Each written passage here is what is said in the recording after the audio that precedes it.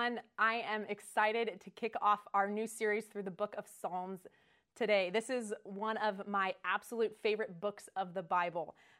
Probably the book of the Bible I have underlined, highlighted, written in the margins of the most. And one of the reasons I love Psalms so much is because it's a collection of 150 poems, hymns, they're prayers, written not by man to man, like every other book in the Bible, but written by man to God. Psalms provides us with an intimate look at a human being's conversation with the divine. About half of the Psalms were written by King David, and the other half written by at least 6 other authors that we know of, probably more. And these songs, they've been used in personal and corporate worship to God by Jews and Christians for over 3,000 years now. I think that's pretty remarkable to think about the fact that these are the same songs that Jesus would have had committed to memory and sung on a daily basis. If Spotify existed back in the first century, the Psalms would have been Jesus's primary playlist. And what I love most about the Psalms is they speak about human experience in an honest and freeing way. They span the whole spectrum of human emotions. When we read the Psalms, we are met with joy and gratitude, with restlessness and uncertainty, peace, depression, outrage, anxiety, contentment, fear, hope. This honest and at times dramatic communication is so refreshing because so often in human conversation, we attempt to cover up our true emotions, don't we? We hold back, we refrain, we adjust to whatever emotional response we think is socially acceptable in the moment. Think of the last time that you walked past someone and they said, "Hey, how you doing?" Now, I realize with shelter in place for many of us that it could have been a month since that last happened. But still, we all know the correct response in that moment is good. Regardless of how you're actually feeling in that moment, the response is good. Because the reality is, "Hey, how you doing?" It just means hi. It's there's this social contract we've all agreed to. It's call and response. How are you? Good. You? Good. And then we both move on with our day. But man, the Psalms, they show us a way to interact with a God who actually wants to know the answer to that question. The Psalms assure us that when we pray and we worship, we're not expected to censor or deny the deepness of our own human experience. Rather, we are able to bring that to God. Not only a God who can handle the full spectrum of our emotions, but he also is the one who created within us the ability to feel those things in the first place. And he's a God who delights in knowing all of who we are. The Psalms show us that God doesn't just want the happy parts of you. No, God, he wants to be able to empathize and connect with you so badly that he chose to come here and experience all of what it means to be human for you. God wants to interact with the real and genuine you. And so my hope, my prayer for each of us over these next 7 weeks is that we would come exactly as we are, with whatever emotions we're currently feeling, no matter how drastic those might change from day to day, or let's be honest, even hour to hour. And we would bring that before our good and our loving God openly, trustingly, and see what he would want to speak to us right now, in this time and space. As you read through the Psalms, you'll quickly see that there are resounding themes evident throughout. Themes about who God is, his character, his work in this world, themes about what it means to be human, our purpose, how we relate to one another and to God. And so for each week of this series, instead of focusing on one specific psalm, we are actually going to study a particular theme found in the Psalms. And the hope is by the end of this series that we'll have a more holistic understanding of these 150 songs and even a desire to study, to memorize, to sing, to pray, to meditate on these songs every day, just like the psalmist who originally wrote them did and like billions of believers have done since. And so today we're going to kick things off by focusing on the theme of seeking the Lord. Seeking after God, it's language you'll hear Christians use frequently, even today, typically to describe someone who wouldn't really call themselves a Christian, but they're interested in knowing more about God. We might say that they're searching, they're seeking. Maybe you're joining us today and that's where you're at. You're still checking out this whole God thing. And if that's you, man, I'm so glad that you're joining us. Sometimes we use this type of language, like if a church is focused on reaching people who don't have a relationship with God, they might be labeled as seeker sensitive. And we use these terms, and it in a sense implies that like God is lost, like that he's just elusive. Maybe he just likes playing hide and go seek. Isn't it true that we even use similar discovery language when we talk about our own decision to follow Jesus? Right? We might say something like, I found Jesus. And although that is true, the irony is that unlike when we're kids and we play hide and go seek and the seeking stops once we find who it is we were looking for, the psalmists, they teach us that when we initially find God, that's not the end of our seeking. It's actually the beginning of it. R.C. Sproul is a 20th century American theologian, and he says, seeking God is the result of faith, not the cause of it. Okay, think about that. Seeking God, it didn't start my journey with God. It is the journey. Seeking God is a daily, continual endeavor that spans like the entirety of life for every follower of Jesus. And as we read through the Psalms, we'll see that the psalmists, they believe this to be true as well. Today we'll start by looking at Psalm 27, and this is a psalm by King David. And look at verse 4. In it, David says, "One thing I ask from the Lord, this only do I seek, that I may dwell in the house of the Lord all the days of my life, to gaze on the beauty of the Lord and to seek his temple." Okay, fight the urge right now to like hear these super biblical words and lose the context. Can you imagine actually feeling like, man, all I want to do is to seek the Lord like every day, to gaze at his beauty? Like that's a huge statement. Really, David? Like all the days of your life? But man, jump down to verse 8. He continues on. My heart says of you, seek his face. And your face, Lord, I will seek. It's David again in Psalm 63, where during a period of his life where David, he's actually living life on the run. King Saul is pursuing him, trying to kill him. And David, he's in the desert and he sings this. You, God, are my God. Earnestly I seek you. I thirst for you. My whole being longs for you. In a dry and parched land where there is no water, I've seen you in the sanctuary and beheld your power and your glory, because your love is better than life. My lips will glorify you. It's David again in Psalms 105, verse 4, where he says, look to the Lord and his strength. Seek his face always. Or some translations say, seek his face continually. You know, the Hebrew word for face in these Psalms, it's commonly translated to presence. To seek God's face means that we are to seek his presence. Perhaps more so than at any other time in our lives, we are acutely aware right now in this moment of our history how important face-to-face connection is. Am I right? Like when we are face-to-face with someone, we have an ability to see, to know them, to be known by them that can't be duplicated through other means.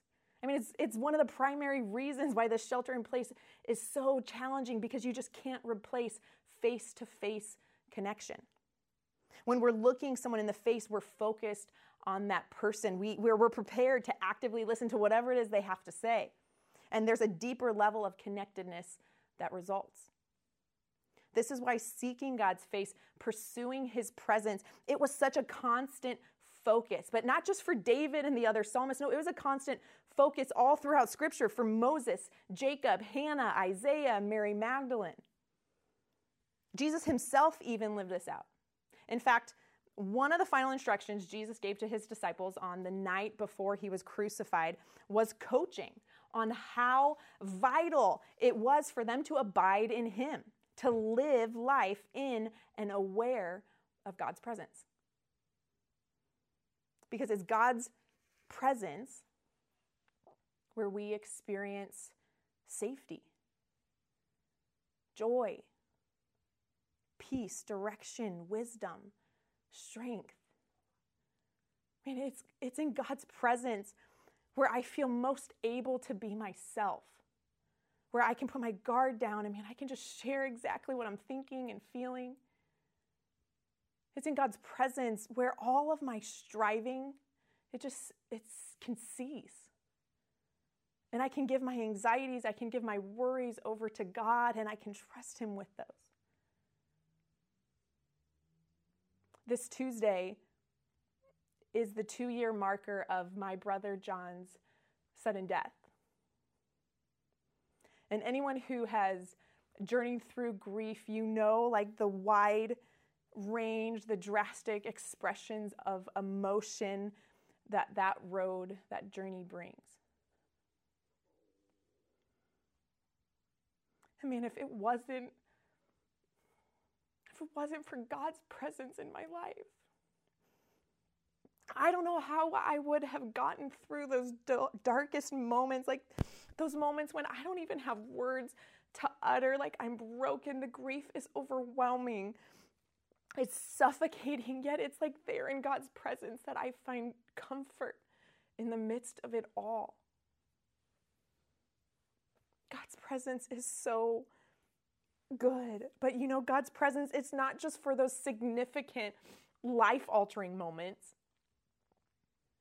No, God's presence is also something we experience in the mundane, in the everyday moments of life. Like, I mean, just this past week, just a couple days ago, I'm hanging outside with my boys in the morning while Garrett is on a work call.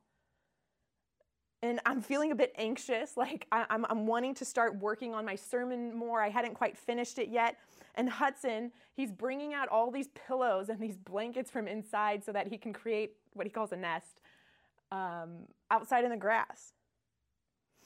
And he turns to me and he says, "Mom, you can come here and rest with me." He says, "Just stop what you're doing and rest." And man, in that moment, I just felt the peace of God's presence. And so I go over there and I lay down in the nest and I close my eyes and I start breathing deeply and I can feel like the warmth of the sun on my face. And my anxiousness just like melts away there in God's presence. And then that like beautiful moment is quickly disrupted when Hudson says, "Ew, why does it smell like green beans?" Like, that's just 4-year-olds for you. So let me ask you a question. And I'd encourage you to even answer it right now in the chat room. Do you experience God's presence in your life? Do you experience God's presence? Now, I think it's important to note that there are 2 ways of thinking about God's presence. First is in the sense that God is what we call omnipresent, meaning that he's always near to everything and everyone. This is what David communicates in Psalm 139 when he says, "Where can I go from your presence? If I go to heaven, you're there. If I am in the depths of the earth, you are there." God's presence is all around us, and we are experiencing God's presence whether we're aware of it or not. Even if you wouldn't consider yourself a Christian, I would bet you've experienced the presence of God in your life. God's presence is all around us. But the second way of thinking about God's presence, and it's what I want to focus on today, is in the sense of being aware of and experiencing that presence in a tangible way. And so let me ask you again, do you experience God's presence in your life? If the answer is no, or not really, not that often, well, then ask yourself, why? Why is that? You see, I believe the two primary reasons Christians don't seek God's presence is because, one, we don't make it a priority, or two, we don't know how. And so I want to spend the rest of our time together talking about those two things. You know, it was only a month ago when I would have said that the reason we don't make seeking God's presence a priority is because we're too busy, right? We live in a fast-paced culture. There's this never-ending number of things vying for our focus and our attention, and I would have given my list of excuses, many of which would be completely valid. But all that's kind of out the window now, huh? So why is it that even though my normal day-to-day life has been completely disrupted for a month now, all the things that kept me so consumed, so busy, they've been paused, why is it that I still haven't been able to reprioritize things and figure out how to more intentionally seek God's presence each and every single day? And maybe you're asking yourself the same thing. I know I'm not the only one who struggles with this. You know, it wasn't until this week when I was talking to my friend David, who's a Christian psychologist, and he said something that changed my thinking. He said, busyness is not the problem, it's just the symptom. The real issue is that our default wiring as human beings is to solve problems. That becomes our main focus. And so even though life has drastically changed for many of us this past month, we're still too busy, just now it's in different ways. And man, that was like an aha moment for me. Because it's so true, at least for me. Like, even though all the change that, even in the midst of all the change that COVID-19 has caused, like, I'm still busy. I'm still exhausted and overwhelmed and trying to keep up pace, but it's just in different ways. Like, I'm still focused on solving problems, only now my problems are different. Now my problems are figuring out how to work from home and balance my work schedule with my husband's schedule and how to be enough for my kids in this time and how to do the landscaping that we've always wanted to do but didn't have time to do until now we have time for it, and making sure we have all the essentials we need and we've got plenty of food and that everything is clean and sanitized always, and thinking of creative things to do with my kids other than sticking them in front of screens, while maintaining my friendships and my work relationships, because those are easy to fall to the wayside in the midst of all of this. And man, it's like on and on and on. I know I'm not the only one who's exhausted from all of that. Okay, it's time for some more self-reflection. Here's another question for you. What are the problems you're trying to solve on your own? Like right now, in your life. What are the things you're attempting to manage on your own? The things that you're convincing yourself, you got this, you can handle it. You can be the hero, you can fix it. Maybe a few come to mind to you. Share them in the chat. I bet other people will be able to relate. Could it be that we don't prioritize seeking God's presence because we'd rather try to solve all of these problems on our own than surrender them to God and seek Him for the solutions?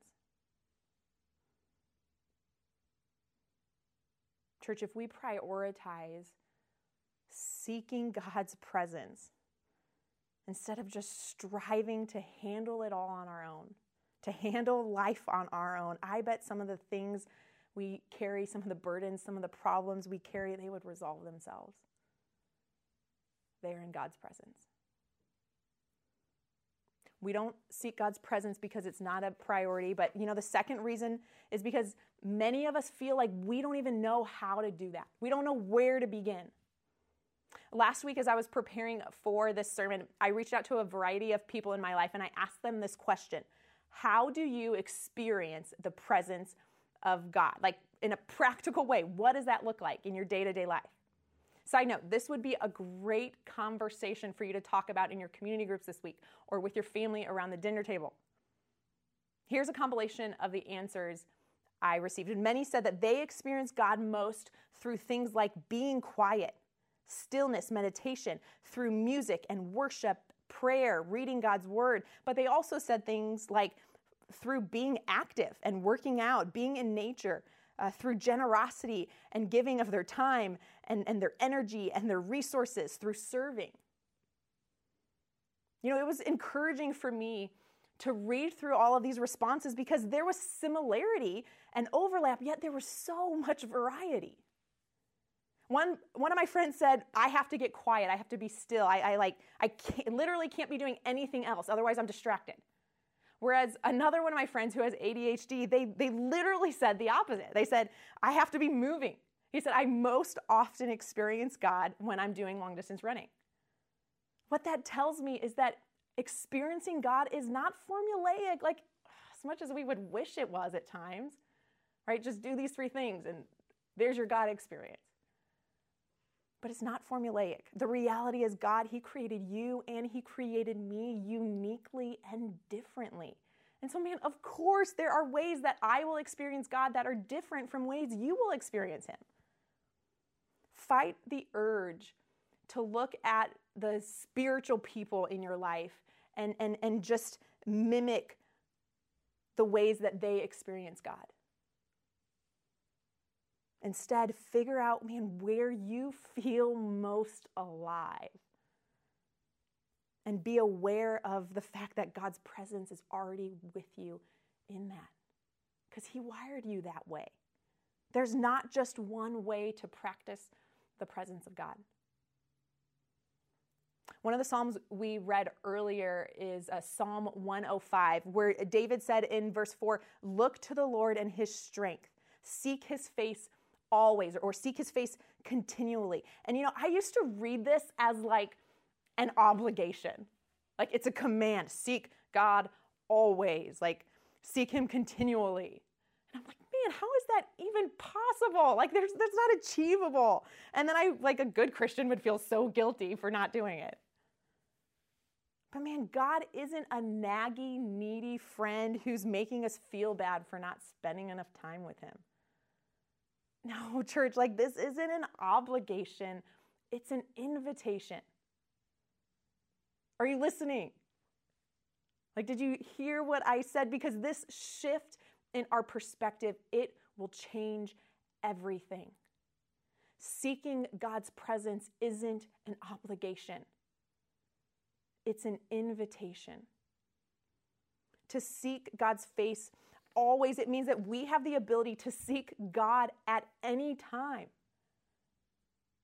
Right? For everyone who's a follower of Jesus, Jesus tells us that we have the Holy Spirit of God living within us, abiding in us always.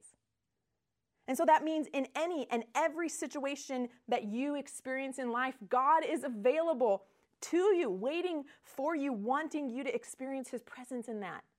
You don't need the perfect conditions. You don't need set parameters in order to encounter Him. No, you just have to seek Him right where you are, in whatever you're doing. I have the ability to seek God's face continually. That means when I have an hour of peace and quiet in the morning and I can sit in the backyard with my coffee and listen to the birds chirp as I read my Bible, that never happens. But it also means I have that opportunity to encounter God's presence when I'm sitting at the dinner table with my family, when I'm driving in my car, when I'm hiding in the bathroom from my children. You know, for the past month, we haven't been able to experience other people in our usual ways, right? And so we're finding creative avenues to still maintain our human connectedness. Our recovery and support and community groups are all meeting via Zoom. I feel like every day I see a different birthday parade that's happening for someone. We're dropping off surprise meals or presents to friends' houses. There's teachers who are literally setting up whiteboards outside of students' homes, outside of their front door, so that they can walk a student through something that they're getting stuck on. It's incredible how we innovate and think of new ways to maintain human connectedness. But the same is true when it comes to our relationship with God. We may not be able to experience Him right now in the ways that we used to. It's gonna look different. That can't be a surprise to us. And so we need to get creative in finding new ways to connect with God in this unique season of our life. Seeking God's face continually, it invites me to learn how to incorporate God into this new, quarantined, working from home, along with my husband, mom of little kids who just bought a puppy season of my life. And that invitation to seek God continually, it's extended to you as well. But a question that comes up a lot when I talk with people about God's presence, it's one I've asked myself, is what do I do when I don't feel God's presence? What do I do in those moments, those times, those sometimes long seasons where I am seeking God, but God doesn't feel close? Instead, God feels distant and absent and apathetic. King David experienced this too, and he talks about not feeling God's presence many times in the Psalms. In Psalm 13, David cries out, "How long, O Lord, will you forget me forever? How long will you hide your face from me?" In Psalm 143, David says, "Answer me quickly, O Lord, my spirit fails. Do not hide your face from me, or I will become like those who go down to the pit." And even David, a man who's described as after God's own heart, experienced these times, these seasons where God didn't feel close. And so the best advice that I have for you, if you don't feel God's presence, is to do exactly what David did and start by telling that to God. He can handle it. Be honest with where you're at. He wants to know that. But also keep in mind, allow your mind to remind you of the truth that your heart maybe doesn't feel in that moment. Right? Because feelings are just that, feelings. It's not necessarily truth. The truth is, just because I don't feel God's presence doesn't mean He is not present with me. Cling to that truth in those moments, and then use that lack of feeling you might have, not as an excuse to stop seeking God, but as a reason to lean in and pursue Him even more. I'll close with this. Two of the people I reached out to last week as I was preparing this message were my grandma and grandpa who live in St. Louis. And they actually have been live streaming at Cornerstone services each weekend during the shelter in place. So hi, Grandma. Hi, Grandpa. I love you guys. And I want to share with you some of what my grandma shared with me when it comes to experiencing God's presence. She actually wrote it out by hand, and then she dropped the paper off at my sister's house so my sister could take a picture of it and text it to me. Seriously, you guys, my grandparents, they're just the greatest. I'm going to have my sister mail that to me so I can treasure it forever. But I want to read you some of what she wrote. Grandma said this: "The presence of God starts with faith, believing what the Word of God says. His presence is everywhere. He will never leave us or forsake us. Nothing can separate us from the love of Christ." Those are just a few scriptures that tell me His presence is always with me. When I do feel His presence, His awesomeness brings me to tears or to my knees when I could kneel. She's almost 85. when I don't feel his presence, I believe what the Bible says in Psalm 5:3, and I bring my request before God and I watch and wait. I don't need to feel his presence to believe that he's present in my life. And then she closes with this. It's about the love relationship we have since we received Christ as our Savior. The relationship with Father, Son, and Holy Spirit draws me to want a deeper love relationship with them. I believe it's a lifelong process. Holy Spirit, help me. Grandma. Man, if you talk to my grandma, my grandpa, if you talk to people who regularly spend time with Jesus, they don't do it because they feel guilty. They don't do it because they feel obligated to. I mean, yeah, sure, there's seasons of that, but it's short-lived. No, they have to spend time with God because they've experienced the transforming power of his love for them. They have to spend time with Jesus because they've experienced his goodness in their life, and that is what draws them into seeking after more and more of God's presence every single day. They just can't help it. And man, I want that. Don't you want that? I might not be able to give you a magic formula for how to experience God's presence daily, but I will encourage you to take one step this week towards seeking after God. And so my challenge for each and every single one of us is this. I want to challenge you to find a psalm that resonates with you and where you're at currently. Maybe it's a psalm of praise or thanksgiving. Maybe it's one of lament or sorrow. Find your psalm. And you know what? There's so many resources on the internet. Like just Google a psalm of and then like enter an emotion and you'll see a lot come up. You can find one that resonates with you and then just spend the week immersed in it. Like read it, pray it, sing it, memorize it, write it down. Journal about it, draw it, rewrite it in your own words. Seek after God through it again and again and again and see how he shows himself to you. My prayer for you is that this week you will experience the presence of God in such new and tangible ways that you won't be able to help but seek after him more and more and more. I love you, church. I miss you so much. We'll see you soon.